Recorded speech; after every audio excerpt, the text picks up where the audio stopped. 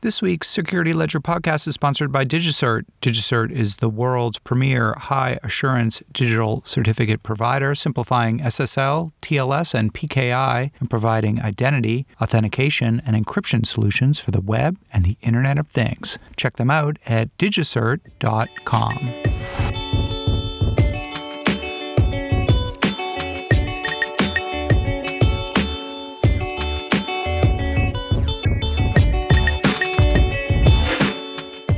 Hello and welcome to the Security Ledger podcast. I'm Paul Roberts, editor-in-chief at the Security Ledger. In this week's episode of the podcast number 175. When we look at things like fake news, proving your identity with remote methods is going to be more and more critical. In an age of deepfakes and software supply chain hacks, securing online identity these days is about a lot more than lock icons on your browser window. In part 2 of our podcast this week, we're joined by Dan Timpson, the Chief Technology Officer at DigiCert, to talk about the fast expanding terrain of securing online identities. But first, it wasn't so long ago that the biggest scandal to crop up during an election season was a love child or maybe a long-buried DUI report for a leading candidate. In 2020, the biggest story may be a wonky and insecure mobile application like the one used by the Iowa Democratic Party, or a cyber attack on a campaign's cloud-based email accounts. Political campaigns are bespoke creations that, at their height, may span all 50 states and involve hundreds of thousands of volunteer and temporary employees. More than ever, these campaigns operate online and leverage cloud-based applications and services. In our first segment this week, we're joined by Andrew Peterson, the CEO and co-founder of Signal Sciences,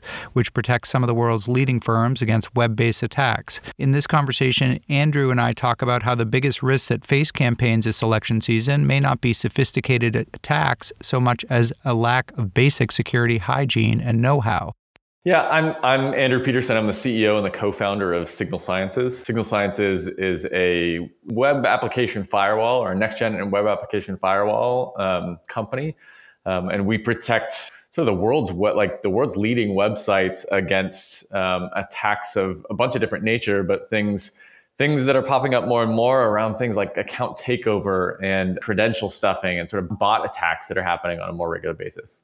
One type of organization that is definitely embracing cloud technologies are, of course, political campaigns. And this is an election year, Andrew. And election security, broadly defined, is really on people's minds. As you look at the problem of election security, where do you think the biggest vulnerabilities or risks are for both campaigns and, I guess, the political system more broadly? It's been a big topic, honestly, since 2016. And it's interesting because I think while we were massively unaware of and very, very, very much unprepared for the types of attacks that happened in 2016, I think we've done a pretty great job as an industry of at least uncovering some of the attack patterns that were happening there, and hopefully sort of trying to raise awareness to be able to prepare ourselves for the future.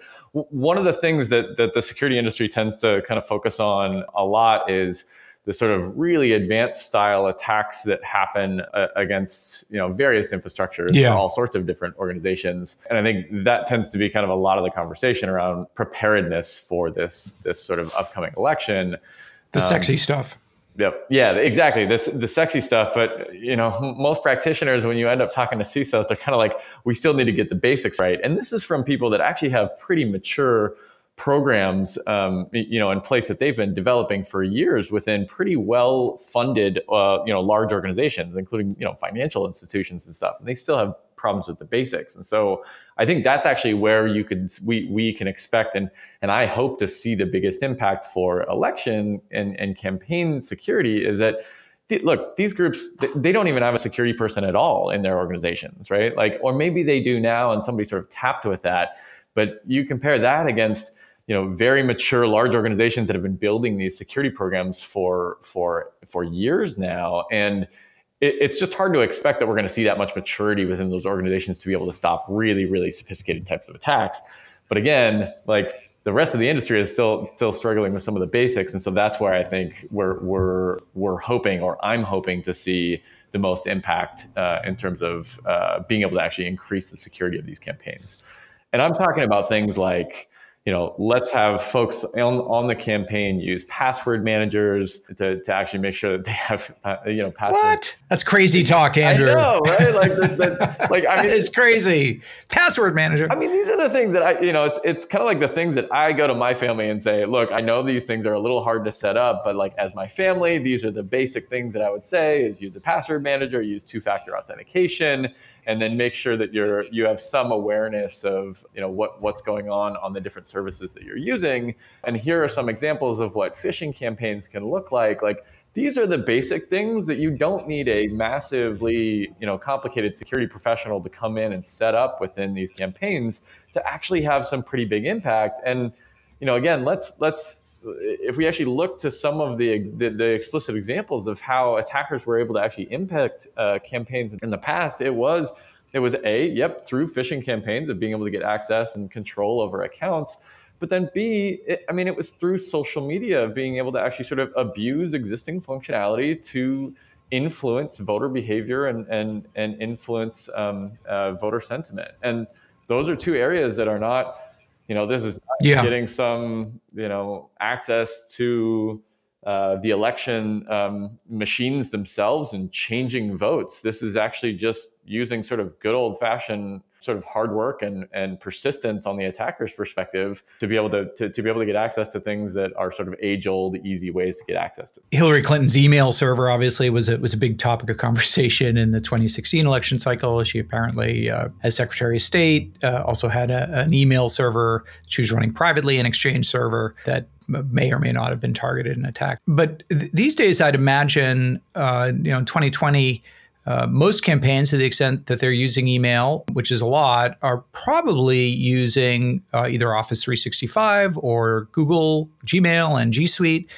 some kind of hosted offering rather than actually having a physical server somewhere, anywhere in their organization. Okay. I have a feeling that might give them sort of magical thinking about we've got Microsoft has our back on security or Google has our back on security. And my sense is that is exactly what I just called it, magical thinking, that just using Office 365 or G Suite does not give you access to Google's security team. Yeah, well, I mean, there's a couple different parts in that. It's again, not just campaigns. It's the same story of most organizations now. Like people are moving away from managing their own email servers and trying to get away from that to actually start using these sort of cloud providers. And this is where then what we've seen as a trend of attacks over the last year, both through our own both through Signal Sciences and kind of the data that we've seen with a bunch of the customers that we work with, but just trends that you're hearing in the industry, the rise of doing sort of account takeover and using automated tools to really try to brute force people's passwords just to be able to get access to their accounts to take those things over. This is not just a problem with sort of consumer-based websites. This is a problem now with internal tools and stuff that organizations are using that they've historically been like, hey, these are internal tools, so it's and it might have been running again on a server behind a firewall that's inside the network. This is just one of those broader trends. You're moving to have these things be, outside of the network. They're accessible by anybody in the world from a web perspective. Makes it much easier for your employees and for these campaigns to access these tools and use these tools on mobile devices and sort of from anywhere when they're out on the election campaign themselves, but also makes it easier for attackers to attack them. And so, some of the basic things, again, that the people on these campaigns can actually do is, make it harder to brute force those passwords, right? So make sure that you're using things like password managers to be able to have access to that. Again, using two-factor auth is obviously important things for that. But the other thing that they should be asking is making sure that these providers that they're using actually have secure systems set up that are, looking for and blocking against things like account takeover. And that's, right. That's where we really help with these organizations, where it's like you as the SaaS provider are using our service to be able to identify those attacks and actually block them proactively, and then be able to give that information essentially back to those campaigns, hopefully, to say, hey, by the way, you guys are under attack right now of people trying to access information within your systems. And I think that's the piece of the puzzle right now that I think is kind of missing, is that, number one, a lot of organizations, let's say it's the SaaS service that's actually running systems for these campaigns, they, number one, don't necessarily have a ton of visibility into what attackers are doing against their websites in the first place, right? And this is obviously something we're really passionate about because we help people with that. But then I think the next level needs to be, especially in sort of scenarios where, these are services that are linked to critical systems or critical processes like elections, for example, that those providers, I guess it's a bit of a question, is it their responsibility then to be able to get that information back to those campaigns to say, hey, we actually have been seeing a rise in attacks against people trying to get into your specific domain or your specific instance of this. Let's use, email as the system against your email. So you guys, FYI for you should be extra diligent right now because you're seemingly under attack, even if you don't know about it right now. I think the firm Agari just had a survey of the leading Democratic campaigns. These are presidential campaigns. And they found that just one of the 13 candidates in the Democratic field polling above 1%, so these are the top 13 candidates, had implemented what they called necessary precautions against attacks. So detection of deceptive email attacks on the campaign and campaign staff, email authentication, DMARC, use of DMARC, and those types of protocols and technologies to prevent spoofing and so on. That many of these campaigns, including the incumbents campaign, are not using these types of defenses. Why is that?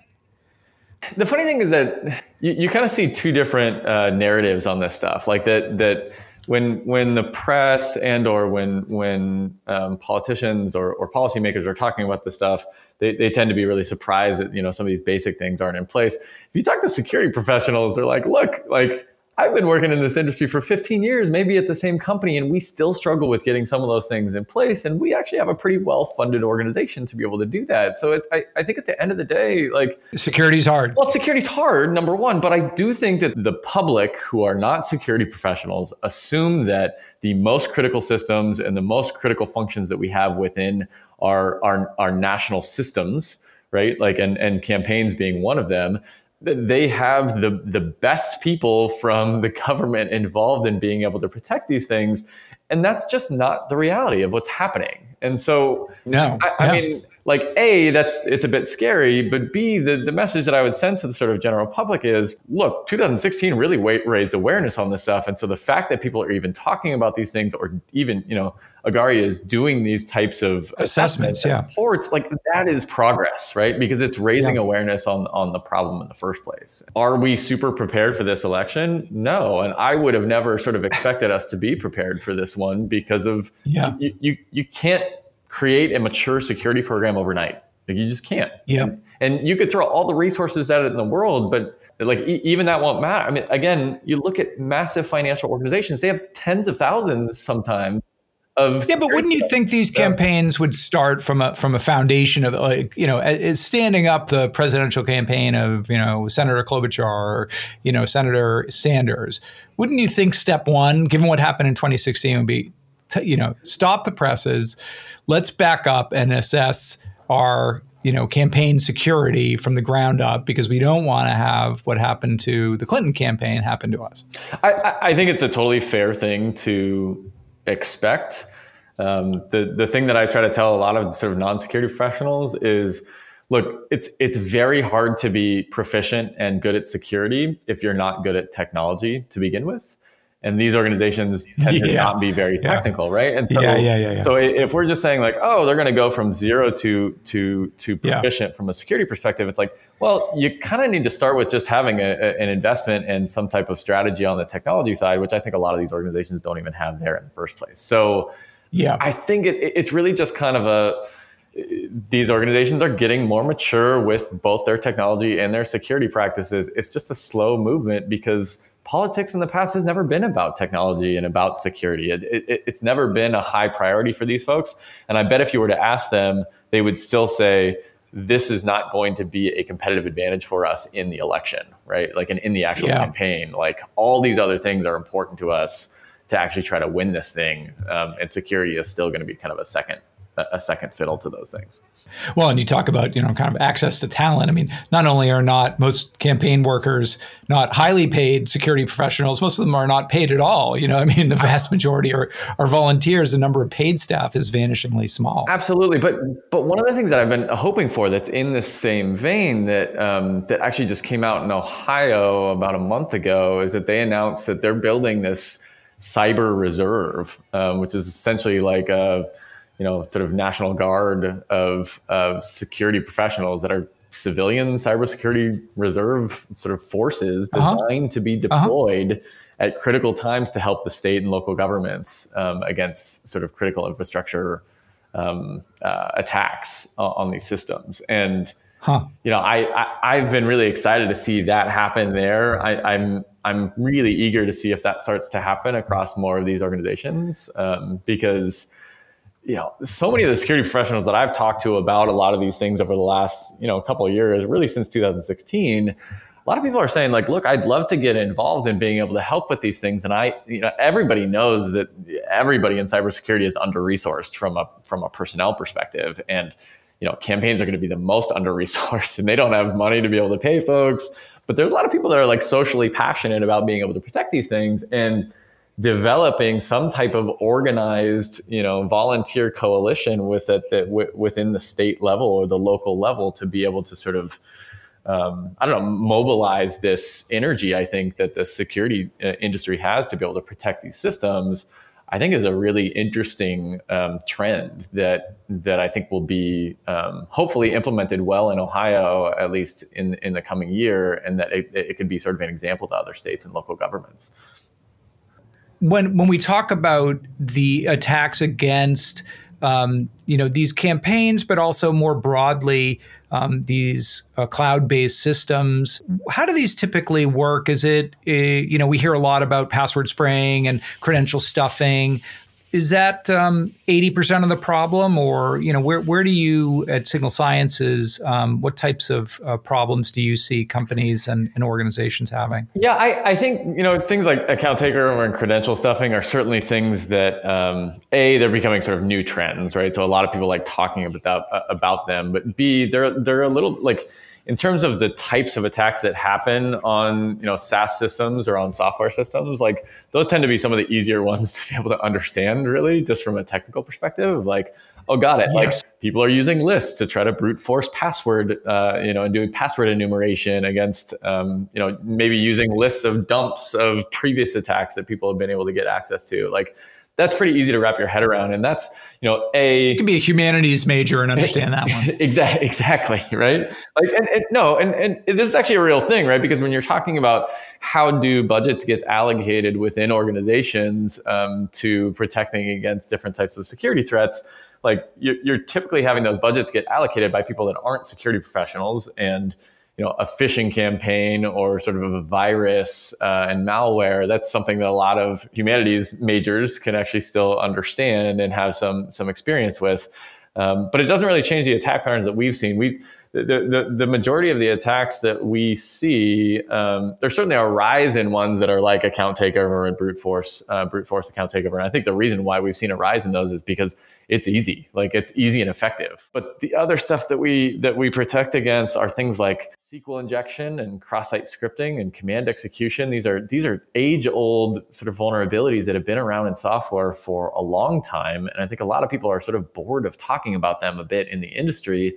But guess what? They continue to be quite effective also because we have a very hard time making bugless software. I know it's shocking to hear that. But like, you talk to a developer and like, I'm sort of being off the cuff here a bit, but like, or tongue in cheek, but you talk to developers, you talk to people that are writing this code and they're like, yeah, of course I write code that has bugs. Like nobody makes perfect code. But the way in which we've really approached trying to sort of protect software and websites has been, okay, well, let's find all the bugs in all the software vulnerabilities before it goes out into a production system, and we'll fix them there.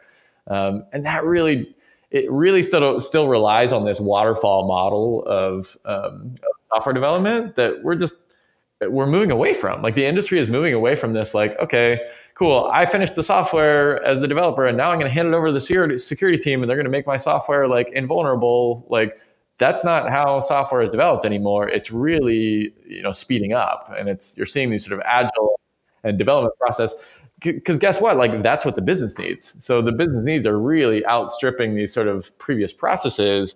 And this is really where, like, what I've seen in the conversation I've had with CISOs over the last, 3 to 6 months have really started to evolve, where so much of their sort of approach to defending the software that they have in their organization is kind of moving beyond this. Hey, let's focus on finding all the bugs and solving it all before it gets into production. Using things like, code analysis tools like static and dynamic analysis and things like bug bounties and pen tests. Like that's just a point in time. I think they're really realizing that, like, hey, almost all of my production systems obviously have bugs and active security vulnerabilities. So I now need to really understand what attackers are doing against those systems in production, to be able to understand, like, how do I prioritize, right? Like this gets back to your point before, which is like, hey, we're overwhelmed with tons of different types of risks within these organizations. If you don't have visibility into what attackers are attempting to do on various systems, and this includes people's, their websites and their mobile applications, like how do they even know what to prioritize in the first place? And so I think that concept of visibility that's become so, popular in development worlds with the rise of monitoring tools like Splunk and Datadog, and log management tools like that, you're seeing that really start to, like, at least that philosophy start to come over into the security world as well, where people are like, hey, we need to have that same level of visibility, but have it against, what type of behavior is happening on these systems from an attack perspective, so that we can prioritize our defensive efforts. Sort of bringing it back to election security as kind of a parting shot here is, look, the most effective means of being able to actually impact and influence the US elections in 2016 was actually doing and using social media to sort of abusively use that in a way to influence voter behavior. And, voters, consumers, we don't have access to the systems that these social media platforms have to be able to see these trends around what types of attacks are happening. But this is where getting some transparency from those organizations, I think would be helpful, because, if attackers had so much success being able to do that in 2016, why are we so focused on, like, oh, well, they're going to go after the actual sort of, again, these sort of voting systems. The voting machines. Yeah, right. Why would they do that when they just had all this success being able to do a previous thing that, to my knowledge, I don't know that we have come up with a solution to that type of attack that they did before. So, at the very least, what I'd like to see are some types of reports or some types of trends where these social media companies are being able to be transparent about saying, look, we're doing our best to stop attacks as they've been happening, in 2016. And I think, I'd like to believe that they are making progress against being able to identify bad behavior on the site in the first place. But I think that they need to go a little bit further than this, and they need to start showing and giving trends of, these are where attackers are actually focused. They're focused on these specific precincts or these specific locations where they're focusing a lot of their attacks, because again, that goes back to those campaigns that they at least can allow themselves and get that information to say, okay, guess what, guys, like our areas are hyper under the influence of, attacks from these foreign nations to try to impact, voter behavior in these areas. And this puts us in a position to be even more diligent to be able to either try to provide sort of counter intelligence to the voters in our areas about the fact that this stuff is going on, or at least puts them especially on edge about other types of attacks that may be happening on their campaign or their infrastructure in the first place. But that's data, again, that we don't have access to as consumers, that these social media companies do. And I'd really like to see some more transparency that's coming out of those organizations to help prepare all the rest of us. Well, Andrew Peterson of Signal Sciences, thank you so much for coming on and speaking to us on Security Ledger Podcast. Thank you so much for having me, Paul. Andrew Peterson is the CEO and co-founder of the firm Signal Sciences. You're listening to the Security Ledger Podcast. This week's podcast is sponsored by DigiCert. Up next, in an age of connected homes, cloud computing, and deepfakes, securing online identities is a lot more complicated than putting a lock icon next to a web page URL. That's why the firms that manage digital identities online are moving quickly to evolve their platforms and diversify their offerings to serve an ever-growing number of use cases and a rapidly expanding population of internet-connected devices. In our second segment this week, we sat down with Dan Timpson, the Chief Technology Officer at DigiCert, to talk about the rapidly expanding landscape for secure online identities, including needs created by the shift to cloud, agile development. We also talk about the evolution of the online threat landscape and how new threats are putting a premium on the need to secure and verify online identities. Dan Timpson, Chief Technology Officer at DigiCert. One of the things that we've seen come up over and over again in terms of customer requests and usability is flexibility in deployments. So as much as we'd like to think that on-prem software is going away, there's a lot of special use cases, particularly within PKI, where that's just not reasonable. And so we've built our new technologies to have some deployment agility. They can be on-premise, they can be in your private cloud, or we can use Amazon, Azure, or public cloud. And so we've got lots of options as far as how we deploy them. And one of the things that got drilled in my head at Microsoft is we want to be into the management workflow that enterprises are using today. I mean, if we try and invent something that's not embracing a standard or something like that, it's just a recipe for failure. So that's the other key thing, and we're seeing that containerization, broadly speaking, is the way to deploy these days. Do you see going forward, obviously the trend towards, containerization and migration of applications and compute power to the cloud? That's well underway. If you kind of project out the trend lines, it seems to be where people are going, where organizations are going. Mm-hmm. In the net, is that a good thing for a PKI provider? Or is it a good thing for, streamlining PKI deployments and kind of getting more people to use PKI in more contexts? I think it is. When you have something that shortens the length of time, when I can get a feature for you into production faster and you're able to realize that value to your business, it's a good thing. So, we're embracing it wholeheartedly. Right. Sounds good to me. Good. Yeah, that's the big key. There's so many ways that we can incorporate a more secure posture for these devices, and the malware could be kept at bay with things like code signing. It's not going to execute on a machine where those checks are in place. Mm-hmm. So yeah, that's absolutely driving some of the concern, and then just prompting people into action to do this kind of stuff better. So we're continuing to hear about large-scale data breaches. I mean, just in the last week and a half, mm-hmm. a series of announcements from different companies. Many of these, when you dig into them, seem to have some connection to cloud-based resources or data repositories, whether it's a storage container that was inadvertently exposed or something along those lines. How is DigiCert kind of tailoring its technology and offerings to address this challenge of usually hybrid cloud and on-premises IT assets that need to be secure? It's a multifaceted approach. So we can look at containers individually and the code that run those containers. So we mentioned code signing a minute ago. Mm-hmm. This is one of the tools in the toolbox, but also the, just good, IT or build security, understanding what software you have and inventorying that properly, so that if things need to be patched, they can be done quickly.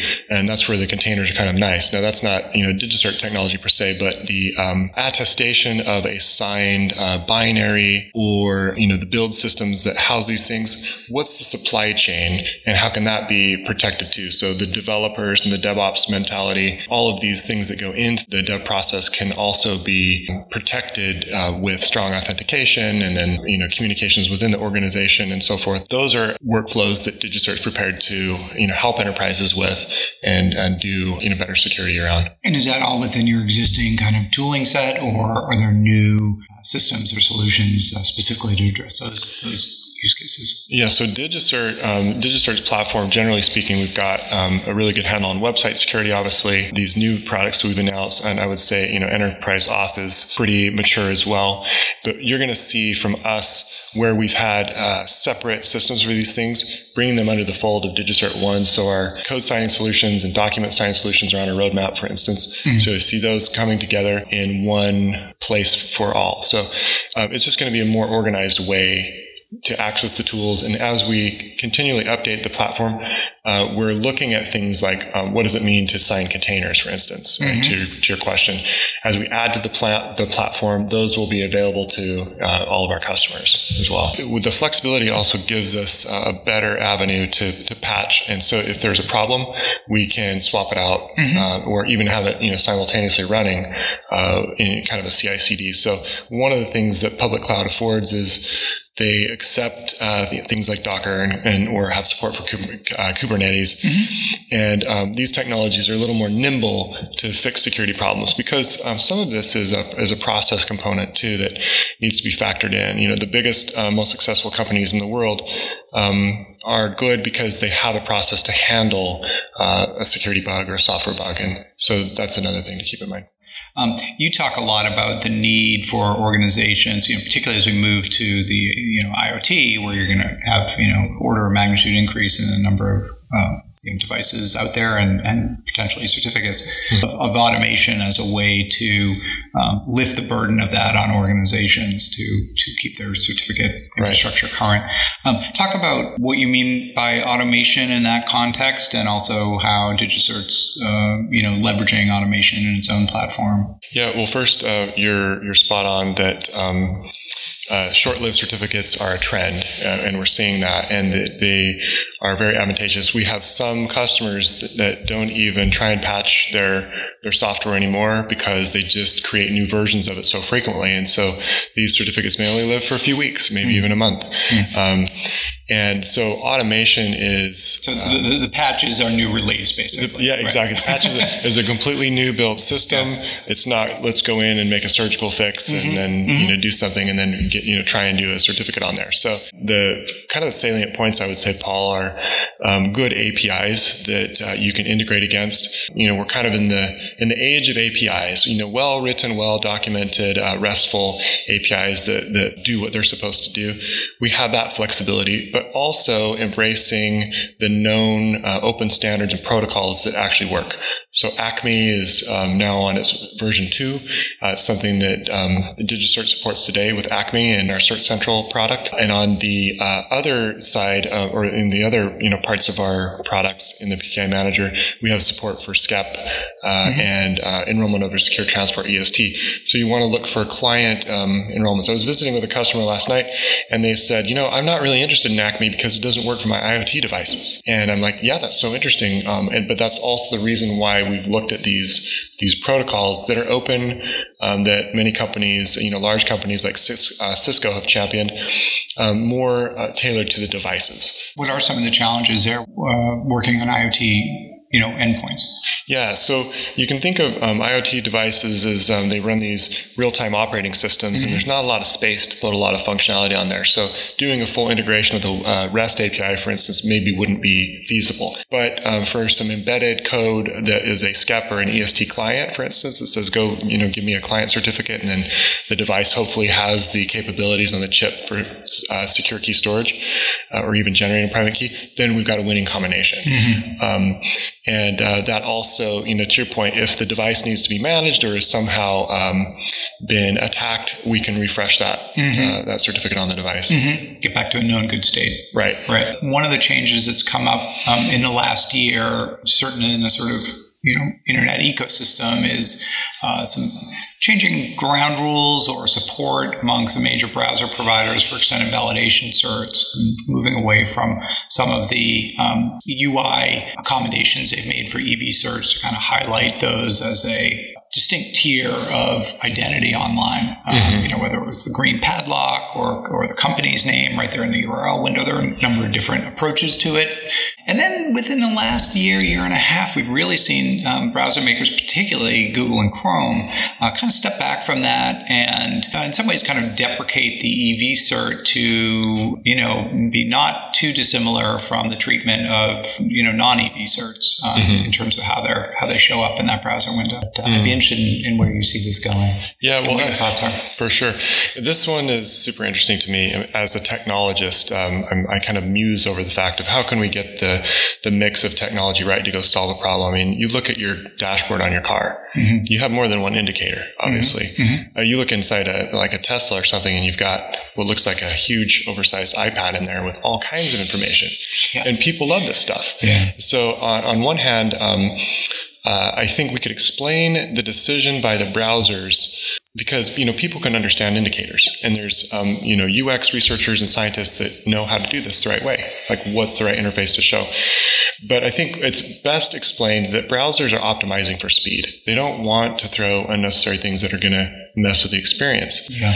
On the other side of the house, there's plenty of research and communities and people who want the identity component to be part of the decision-making process. Look, if I'm going to do business with you or buy some goods from you, I want to know that they're authentic, that they're coming from the right source. And this is where identity plays out. And you're seeing this in spades in the IoT ecosystems. People want their products to be seen as legitimate. Mm-hmm. So suffice it to say... Even if they're not. Yeah, even if they're not. Yeah, good point. So the identity absolutely has value. We hear from our customers all the time that they want these identity artifacts. And so what we're starting to see is the conversations being taken elsewhere. We're seeing this particularly in Europe, where we have the EIDAS concerns, and whether I'm signing a document or authenticating to an airport terminal, the identity is so key to that transaction. So we could say, why wouldn't it be, web interactions? It absolutely is, but I think it'll just play out differently. And the other thing that's interesting is when we look at things like fake news or sound bites, that can be attributed to someone that they didn't really say. Right. This problem of deepfakes. Yeah, exactly. Improving your identity with remote methods is going to be more and more critical. So using some probably, I know artificial intelligence, ML is all the rage, but there's starting to be tools where you can tell, am I interacting with a real person?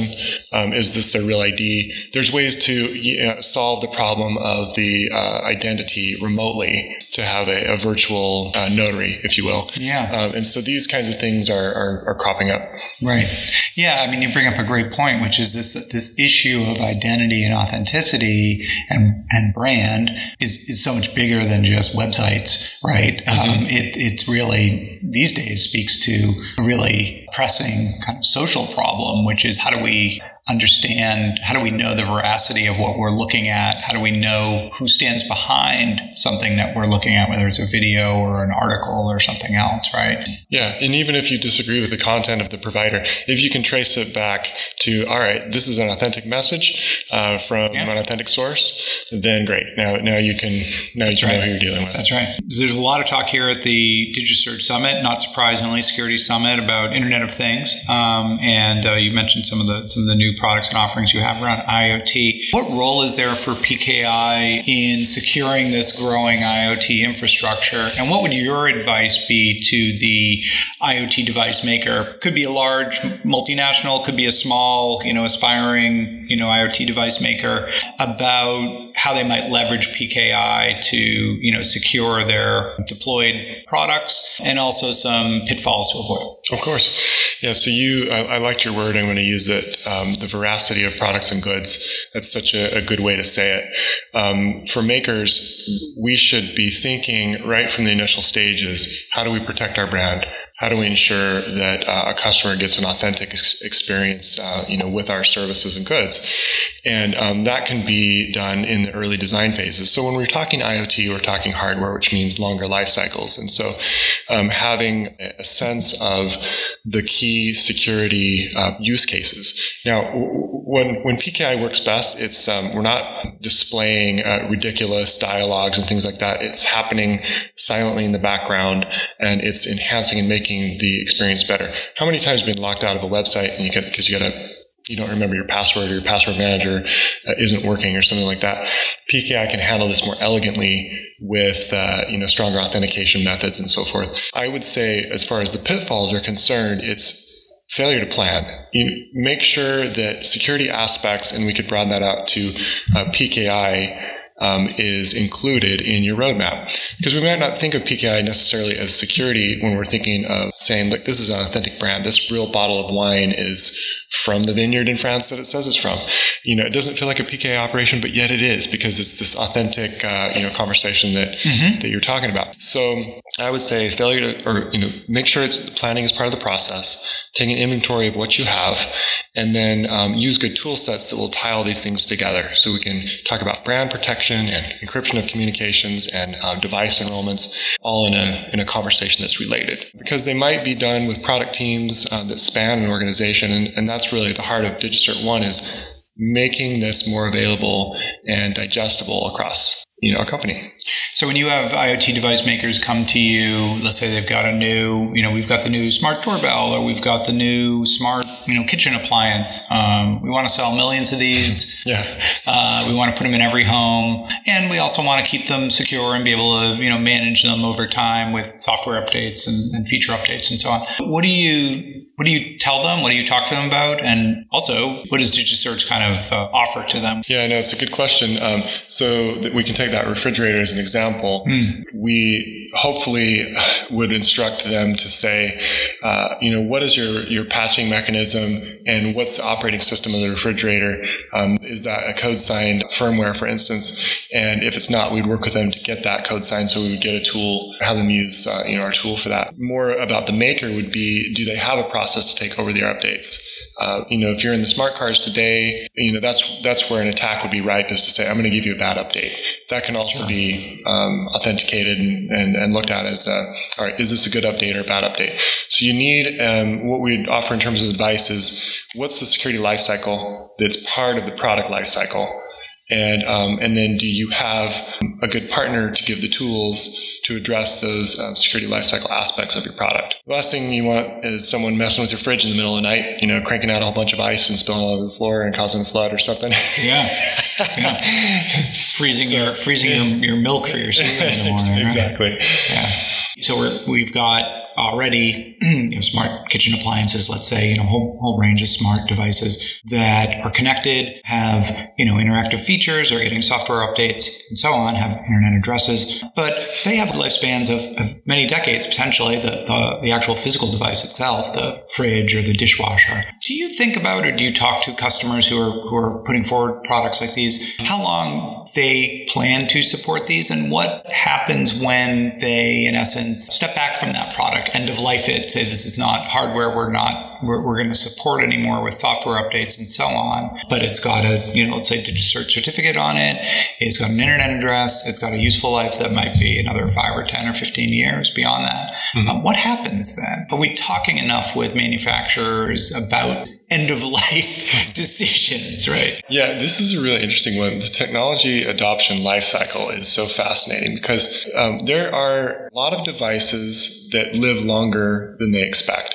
But my impression, I'll give you my opinion, is that it's hard for companies to sustain a device for, say, more than 10 years, because the technology just changes so rapidly. But yet we know that this happens and the devices stay out there for a long time. And you look at Heartbleed or Mirai or these other examples, that hardware can be really, really long lived. There's two calls to action. Is when we talk in the crypto world, we usually talk about crypto agility, or your ability to inventory what you have and then prepare a plan to update accordingly.